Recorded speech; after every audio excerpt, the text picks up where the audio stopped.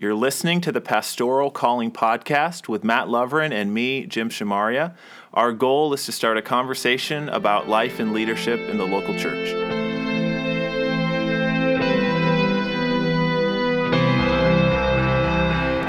Well, welcome back to the Pastoral Calling Podcast. I'm Jim. And I'm Matt. And this is our second episode. We're going to be talking about multi-generational ministry and our experiences with that and what that looks like, some of the challenges and some of the strengths of being a ministry that focuses on all people, all walks of life. And those are really the kind of churches that you and I grew up in, is churches that ministered to children, to teenagers, to young adults, and also the older generation, all coming together on Sundays, not just for a worship service, but for congregational life, for picnics and potlucks and softball games, and there was a real order to that kind of coming together as a church of many generations. Yeah, very family-like. So let's get into it. Of course, with a ministry like that, there are a lot of strengths. The value of being able to learn from people who not only are in different places in their spiritual walk, but people who just have different approaches to life. Like, I think different generations view life differently, and so to be able to talk about the faith from their different perspectives is really helpful. Yeah, it brings a real diversity to the local life of the congregation. I think many times today we think of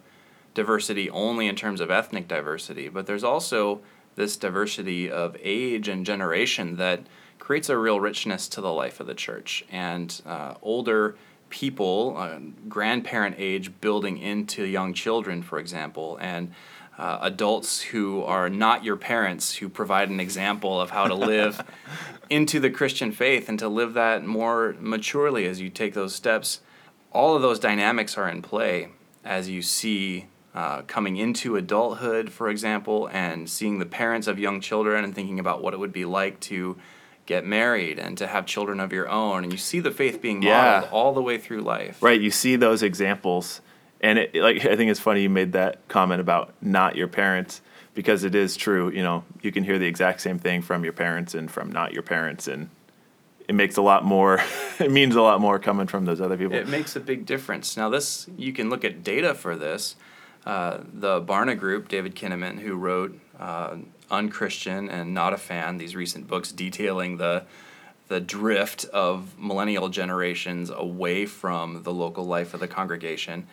In their research, they saw that the most crucial factor in young adults 18 to 25 staying a part of the local church and remaining a part of that congregational life into their 20s was the question of whether they had a meaningful relationship with an adult who was not their parent. I wonder why that is. Just somebody other than mom and dad. Yeah. There's something really important about that dynamic. I wonder if it's something that's deeply human, something that's tribal, something that goes beyond my immediate family. Sure, and I think maybe sometimes when you're trying to kind of find your own existence, you know, as a young person, there's kind of like this desire to depart from what your parents or, you know, guardian or whatever forced you to do. And so if there's somebody who's outside of that, who's also doing that, that's just another confirmation that, okay, maybe this isn't just my parents being weird, crazy, super religious, but maybe this is like that guy's cool, that woman's cool. So, yeah. For sure. And I can remember an experience just like that from when I was in junior high youth group, and I can remember being a kid who desperately wanted to graduate from the Awana program. And I thought, finally. The vests only go so big. I'm going to be done with Awana, and those jewels won't poke me in the chest anymore, and those pins, and you get all sweaty with the pins poking into your chest. You remember those days? The neckerchief that you had to wear. Do they do? They don't do the neckerchief. They don't do it. It's like a polo shirt. Yeah, it's like super comfortable now. Yeah. They're weak these days, these kids. But I wanted to get out of Awana and get into youth group. And then when I got into youth group, they started Awana for junior hires. And I rebelled against that so hard. Finally, I got into high school youth group, and it was in an interim where we didn't have a youth pastor, but I had an adult in the church who had the youth group over to his house for really just talking We sat in a circle in his living room, in chairs, on the floor, all around his living room, and we'd talk about the Bible, we'd talk about Scripture, we'd talk about Christian life and what it meant. And it was so powerful to be not in the church building, but to be in somebody's home that wasn't your parents and wasn't related to you, but still had this desire to have a meaningful impact on your life. Yeah, when you're not in the church building, I think we have different expectations. You know, like when somebody's in a church, you expect them to be, you know, all super Christian-y or whatever, but when you see them carrying that on in their homes or in their workplace or whatever, that's a really inspiring thing. And so I think as young people, that's really something that leaves a big impression. So I can see how that stat really is connected to those experiences. I think we both had people like that, especially I can think of some men in my church growing up that, you know, 4 or 5 guys that I still today look at as, wow, these guys had a really big impact on my life. My dad is a pastor and was a pastor, and so he had a huge impact on me in that way. But again, there's kind of that idea of people who are other than your parents that help in that way. Being a multi-generational church allowed that to happen in a way that I think wouldn't have been possible if our church was just, you know, whatever the current age group was called at that time. For sure. And one of the things that's remarkable about that is that you can run into these individuals later in life. You run into them now, and they are seemingly oblivious to the fact that they had such an impact on your life. Yeah, isn't that weird? Because I can remember where I was sitting. I can remember what the building looked like around me. I can remember the smells of the building in these old churches. And which is a very... It's a childhood memory. Well, right? yeah, but the smell of old churches is... Oh, they all smell the same. A little mildew, a little musk. Yeah. So I can remember the impact that these individuals had on me. And if you run into them later in life, if we run into them now, they're almost oblivious to the fact that they had that impact. They were just being faithful. They were showing up to teach Sunday school, be an Awana leader, be a youth group, volunteer, and they were just showing up. Yeah. And that's all it took, really, for them to have that impact. They didn't even need to be a Bible college graduate or super Christian in any way. They were just showing up and bringing themselves and their own walk with Christ to that relationship. And I think we often kind of are held back from doing this stuff, or I imagine some people maybe because they feel like they're not cool enough or they're not young enough or whatever. But I remember there's this older gentleman from our church. His name was Wilson. And at the time when I was in Awana, so, you know, I was 10, 11 years old. He was probably in his 70s, but he was there every week and he would play the Sparky song on the piano. And, you know, culturally, there was no connection between me and him. We didn't like the same things or do the same things or anything like that. But his presence there is still something I remember today. And I think that, again, there's the value of the multi-generational and striving for that, not just seeing if it happens, but being intentional about it. And I think Gary's going to talk more about that later on in the show. At the same time that there's all of these strengths that you and I have benefited from in a multi-generational ministry, there's also some challenges that brings to local church life. It's hard, it's difficult, it can be messy at times. I'm thinking right off the top of my head of worship styles and a worship service where you have varied preferences in music, you have very varied preferences in songs. The church where I grew up, we had an order of service that was very fixed, and it had these weird words like benediction and postlude and call to worship and offertory built into the bulletin every week, and it was very rigid. And you'd sing 2 or 3 hymns, and that was it. And that was always great when you were a kid, though, because you can like check down how much longer till the church is. You're making your way through, exactly. And then if there were worship choruses or something like that, you would sing those on Sunday nights. You know, it'd be a more casual, relaxed feel. But today, worship styles is a real struggle in many churches that are trying to be multi-generational, because who do you please? Right.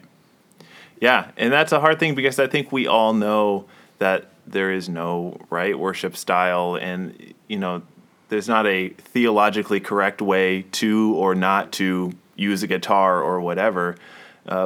But for me, when it comes to anything like that, my thoughts always go to Paul's words of not putting any stumbling block in front of anybody. And so, is it possible that the way I construct my worship service, regardless of any theological aspect of it, is there a way that my worship service can push people away because either it's too rigid or too unrigid, unstructured? Or is there any way that the way that I'm dressed could push someone towards the gospel or away from the gospel, and like really trying to be very intentional about everything I do as a leader of the church, as a pastor of Celebration, to not put any stumbling blocks in front of people. And I think that's a challenge that becomes more visible when you have a multi-generational church, because there are so many preferences, there are so many potential things that could become stumbling blocks to people. But yeah, that's just one of those challenges that comes with a multi-generational church that I think it's important to be aware of, and I try to be, maybe to a fault, too aware of.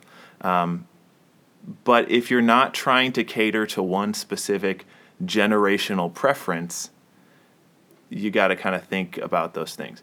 But one of the things that I've also found at my church is the multi-generational churches that really work are the ones that are full of people who are okay with things not being exactly how they like it. Like the older people at my church, every now and then they'll make a comment about the drums being too loud or something like that, but they're still there every single Sunday. They sit in the back because it's loud, but they're still there, and they know that that's not their preference, but they're still going to be a part of that, and they're still going to be there. And so I think when you run into problems is when you get people who aren't willing to be flexible on preferences, then it's hard to be multi-generational. We use the word family oftentimes to talk about the life of the local church. And isn't that what you do? Yeah. When you show up with a large group of not your immediate family where everyone's very comfortable with each other, but with your extended family, you know, you've got the crazy uncle and you've got the loud cousin, and we're all quirky and we all don't quite fit in. We all don't make sense, and we have to have that little bit of give with one another to make the whole thing work. On top of that, besides just preferences and styles and whatever, there's also like the actual structures of the ministry. The church that I grew up in, we did Sunday school every single Sunday. Before church, we had an hour of Sunday school. The church I'm at now, at Celebration, we still do Sunday school every Sunday, but the attendance is much less than it was when I grew up. Maybe even a better example is the Wednesday night Bible study I do, which we have a fairly good spread now, but for a while, I think the average age of the Wednesday night Bible study was something like probably 55 or 60, just because generationally, younger people don't really do that sort of non-Sunday morning worship service thing. And so along with preferences of style, there's also preferences of how do we actually operate. Those are questions that we need to ask. And they're practical questions that are important for every single congregation, but every single congregation is going to address those slightly differently. So there's no universal formula that we can give to try to apply that in every situation. I know in our church we have Sunday school after the morning worship service, and if we can get a third of our people to stay for that second hour, that feels like a real victory. Mm-hmm. And I was talking with a friend, not connected with my church or with any of my ministries, who said, yeah, I go to this church and we only go there for an hour on Sunday, but it's such a long hour. They're there for 70, 80 minutes, and it's really a struggle for this person to be in church for more than 60 minutes. We're in a culture where people are busy, and their own perception, at least, or where they are when it comes to church, is I've got an hour. Right. And that's how much they're going to give. And if you try to take more than an hour of their time, that's going to be offensive on some level to the culture and to the generation. And it's unfortunate, I think, growing up in Sunday school and making it a priority at my church now, I see so much value in that smaller context where you can get to know people and you can have that sense of deeper connection because you're talking and, you can ask questions and that sort of thing. And so, while we don't want to dismiss the cultural trends as a whole, that is something that I wish the church still valued as much as we did. Right. We want to push back against that a little bit. The way that we think of church, we believe has been valuable for us, and that what makes that valuable would be valuable for the next generation as well. Right. So in our small group meeting that I'm a part of at church, we have 4 generations. The interplay of our families is fantastic. We come together and we eat, and then we pay the teenagers to babysit the children while the adults have a small group meeting that we couldn't have any other time in the week because it's just not possible with the busy schedule. And so we are working together to try to create that community, to create that family multi-generationally. And someone will say, well, I will say to those who have teenagers, tell me what it's like to have a 14-year-old. Yeah. Because in 5 years, I'm going to have a 14-year-old. Yeah. What is this experience like for you? And then we all cry because they cry because they have a 14-year-old, and I'm crying because I'm going to have a 14-year-old. And the 14-year-old's crying because everybody's talking about them. Right. But it takes intentionality, kind of pushing back against something that the culture says, you don't have time for this, this is not important, just focus on the people that you know. But in my experience, multi-generational ministry is really valuable, and so we want to be working towards that in our church communities.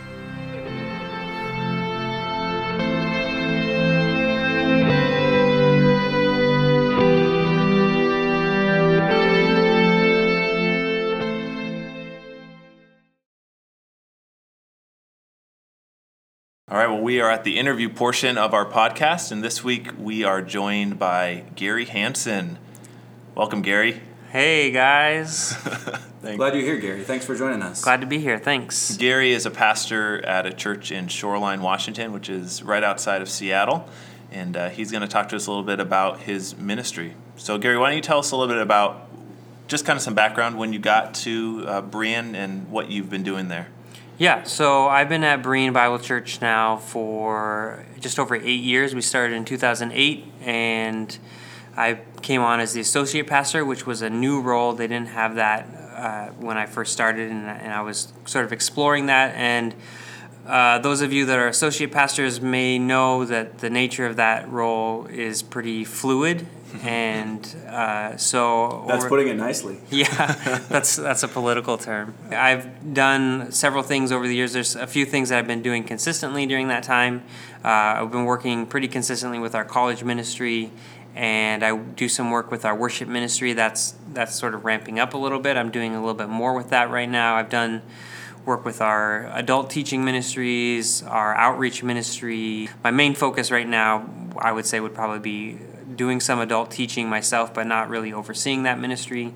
Our college ministry and then our worship ministry are probably the 3 biggest things that I'm doing most often. So Berean's a little bit bigger than the church that I'm a pastor at and the church that Matt goes to, but you guys still, I think, kind of operate at the same level that we do, and just explaining what you do is very telling of kind of the small church, that pastors aren't just able to focus on one specific thing, which I think that's the dream of every pastor, right? To be able to spend 40 hours a week working on a sermon. But the reality of our churches is we're kind of all across the board, and it sounds like that's been your experience. Yeah, absolutely. One of the other things that we want to talk about, and what we have been talking about today, is the joys and the strengths of being a part of a multi-generational church. Yeah, you mentioned when you came on to Shoreline, Berean, that you worked primarily with college students, and that was one of the ministries that you were charged with. So can you say a little bit about what that ministry was like and what you've done to continue that over the last 8 years? Yeah, I mean, we've always had a college ministry, but for years it was just part of our adult ministries. And there was a college group that would meet, and they're really self-running. And eventually, 2 years before I came, my brother, who's an elder at the church right now, he started a college worship service that was meeting weekly on Tuesday nights at the time, just to give that group a sense of identity and a sense of cohesion among themselves, and that has continued to evolve over the years. And so we've been trying to find, how do we transition somebody from high schooler who's a part of youth group, who's a part of the church, but really they're still youth within the church. And by the time they turn 18, they're adults in the church, and by the time they graduate from our college ministry, our hope is that they have come to a place where they have a real ownership in the church and aren't just feeling like this is my parents' church anymore, but this is my church. Right. And I have investment and care about not just what's being done for me, but what am I giving back to the church. So your college ministry really kind of serves as like a transition group. Since that operates at kind of a separate time, right? It's not Sunday morning, 9:45 or whenever your church service is. It operates on a separate time. Have you had any struggle of that kind of becoming its own thing, separate from the identity of the church? Yeah, so we have our act on Thursday night that is what our college group is called, and that meets every week. But we also have an adult college Sunday school class, a peer group that meets on Sunday morning. They're different, but they're the same, and we really think of ACT as the way in which that group becomes unified, becomes a group in and of itself. But then the college group on Sundays, that is the time where we begin to think about how are we integrating and working and serving our body, being a part of the body. Right now, we just started this last week while I've been here. We have 6 of those college students are teaching an adult Sunday school class. Wow. And so they're going to be over the next 12 weeks, taking 2 weeks at a time. And it's an opportunity for them to be serving in the church and also be developing their skills as teachers. So and they're teaching like people that are older than them? Yeah, it's like an elective class. And Very so cool. the way our church works, they have any adult can choose between 3 or 4 classes. And so they're just teaching one of those electives, and it could be anybody in the church could come and join that class. So it's an opportunity for them to grow and learn, and also for people to see the ways that these college students are really growing themselves. Yeah. So, yeah.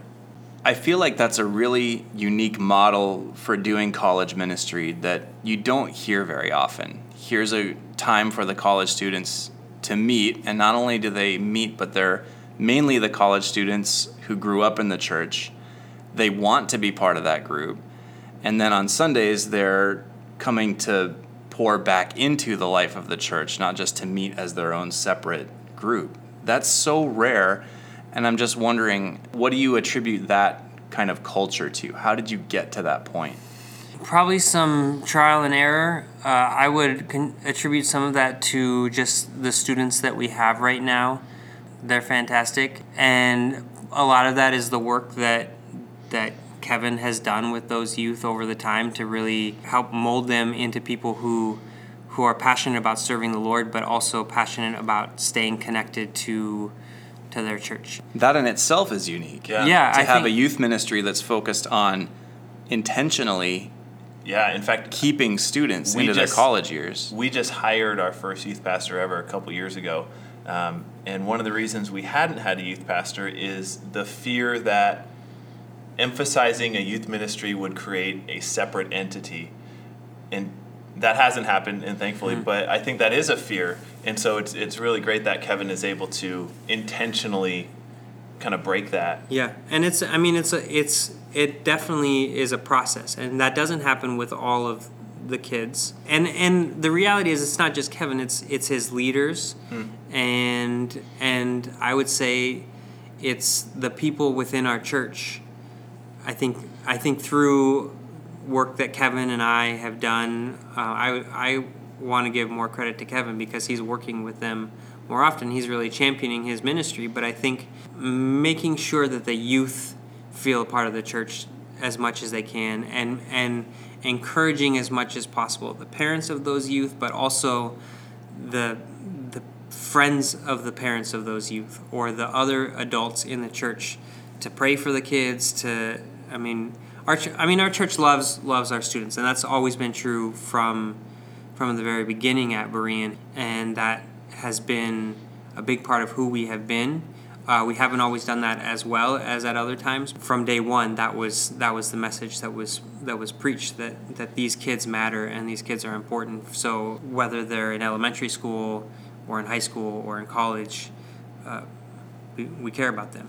One of the things we talked about earlier is that multi-generational churches really only work when there is a spirit of flexibility within the church. And so the older people have to realize and have to be willing to allow things to not be exactly to their preference. And at the same time, the younger people have to go into it realizing that, okay, this church isn't going to be playing all the cool music and all the stuff that I like, because there has to be this symbiotic relationship really with the whole generations. Is that something that you guys intentionally foster, or is it something that has just kind of developed out of the culture of your church?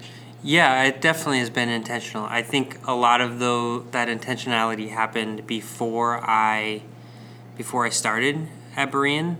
There was a lot of discussion. The church has been around for like 60 years? 50 years. 50 years. Yeah, 51. It's coming up on 52. Okay. So probably in the decade or so before that's where you went to church. That's Jim. That's when you were in high school. A lot of that.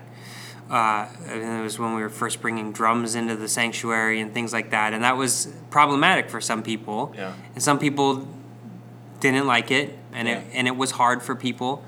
And it's still an ongoing discussion for how do we have youth who say, you know what, I'm looking for something. You know, we have Seattle area. We have some pretty big churches, some pretty trendy type churches, and some people say, this is more what I'm looking for, and so I'm gonna go there because this is just not me, and so you're not gonna please everybody, right? But we are very intentional about what we call a blended worship service, with our music style, with the way that we do our scripture reading. With someone might walk into that out of more contemporary church and say, wow, this is a really old school. And somebody from a really old school church would come and say, well, you guys are kind of, farther ahead. But I think we want to be intentional about ministering to families. Yeah. And when new people come to our church and they stick around, I mean, the comments from the older people a lot of times are like, I love to see that there are kids involved in your service. A lot of times we have our youth and our college students a part of our worship leading. We've been doing more of having them up front reading scripture, but we also have a choir, and we have a lot of older people in that choir and younger people, and we're probably not going to get rid of that. We have an organ. Sometimes we use it, sometimes we don't. We have a drum set. Sometimes we use it, sometimes we don't. Sometimes you make nobody happy, and hopefully sometimes you make most people happy. But again, it's that willingness for people to be flexible. And I know a lot of people in that church, and I know that they have that spirit of, okay, this might not be my song because it's a hymn with the organ, but this is my church. Yeah. And so there's still going to be a part of it. Well, and part of what that comes from, I think, is a discussion on what is the body of Christ, and an understanding that the body of Christ is not just young people, not just old people, but also, and I think we've been trying to have more conversations about what is worship and what are we doing when we come to worship. And it's not about preferences, but it's about coming together as a diverse body and finding unity in these same songs that we're singing. Even if I may not like it, there's a surrendering in the act of worshiping together, and a participation in making space for the other in our worship. You make room for each other, same way you do as a family. Yep. All right, Gary, time for the stock and trade question we ask every pastor who comes on our Both of them. podcast. Being episode 2. Both Garys. Yeah. So far, we have an only guest named Pastor Gary, and we hope to continue that trend as long as we can. So, Gary, standard question that we ask coming on the podcast is, what is your greatest joy in ministry, and what's your greatest challenge in ministry? And maybe you could answer that from the perspective of an associate pastor who's working in an intentionally multi-generational church. So I would say the joys are by far seeing those students become a part of the church. And then the Sunday school class that's getting started now, and to see these young people step up and say, yeah, I can do that. Our college group right now came to me like 4 or 5 months ago and said, hey, we have this griddle, and we want to bring it into church, and we want to make pancakes on Sunday mornings just for whoever wants to come by. Like, we're going to be making them for ourselves, but we also want to make sure that we open that up to the rest of the church. And I think that based on this podcast, that idea is going to catch on. yeah, that's good. Yeah, so they make pancakes on Sunday mornings, and whoever wants to come in eats them, and it's an opportunity for. They say, we want to do this so that we can get to know the people in the church. This is an opportunity for them to come in and meet us and welcome them in and host that. So, I mean, those sorts of things are just huge. And I feel like that's sort of unheard of. Yeah. Yeah, It's remarkable. Maybe. It's really great. Yeah, really. I mean, the greatest joys are to see any of those people that you're working with, see their lives changed for the better. Specifically, deeper relationship for Christ. But I think within that, a deeper relationship of the body as a whole. I think those things are not disconnected. I'd say the biggest struggle as an associate pastor is simply, I think, just a balance of trying to find a regular rhythm of how to do my work well. Sometimes I go through seasons where I'm doing that really well, and other seasons where it feels like I'm just juggling a lot of things and not sure which one I can put down to do the other ones better. So Once again, the joy of working in a small church. Yep. That's it. Okay, great, Gary. We appreciate you coming on our podcast. Before we go, we thought maybe we'd ask if you had any recommendations for reading for anybody who would like to learn a little bit more about ministry and see things from your perspective. Sure. So there are 2 books that one I'm rereading right now, and the other one that I reread every year that I would say every pastor should read at least once in their lives. The first one, the one I reread every year, is called In Jesus' Name. It's a short little book, probably about 60, 80 pages, by Henry Nouwen. And it's a great little book talking about the heart of a servant in ministry. And then the other one is called The Pastor as Minor Poet by Craig Barnes, and it's a great book. So read it. Thanks for coming on, Gary. Thanks, Gary. Thanks. You've been listening to the Pastoral Calling Podcast with Jim Shamaria and me, Matt Lovren. Join us every 2 weeks as we start a new conversation about life and leadership in the local church. If you like us, make sure you follow us on SoundCloud or on iTunes, and also tell all your friends so they can join the conversation.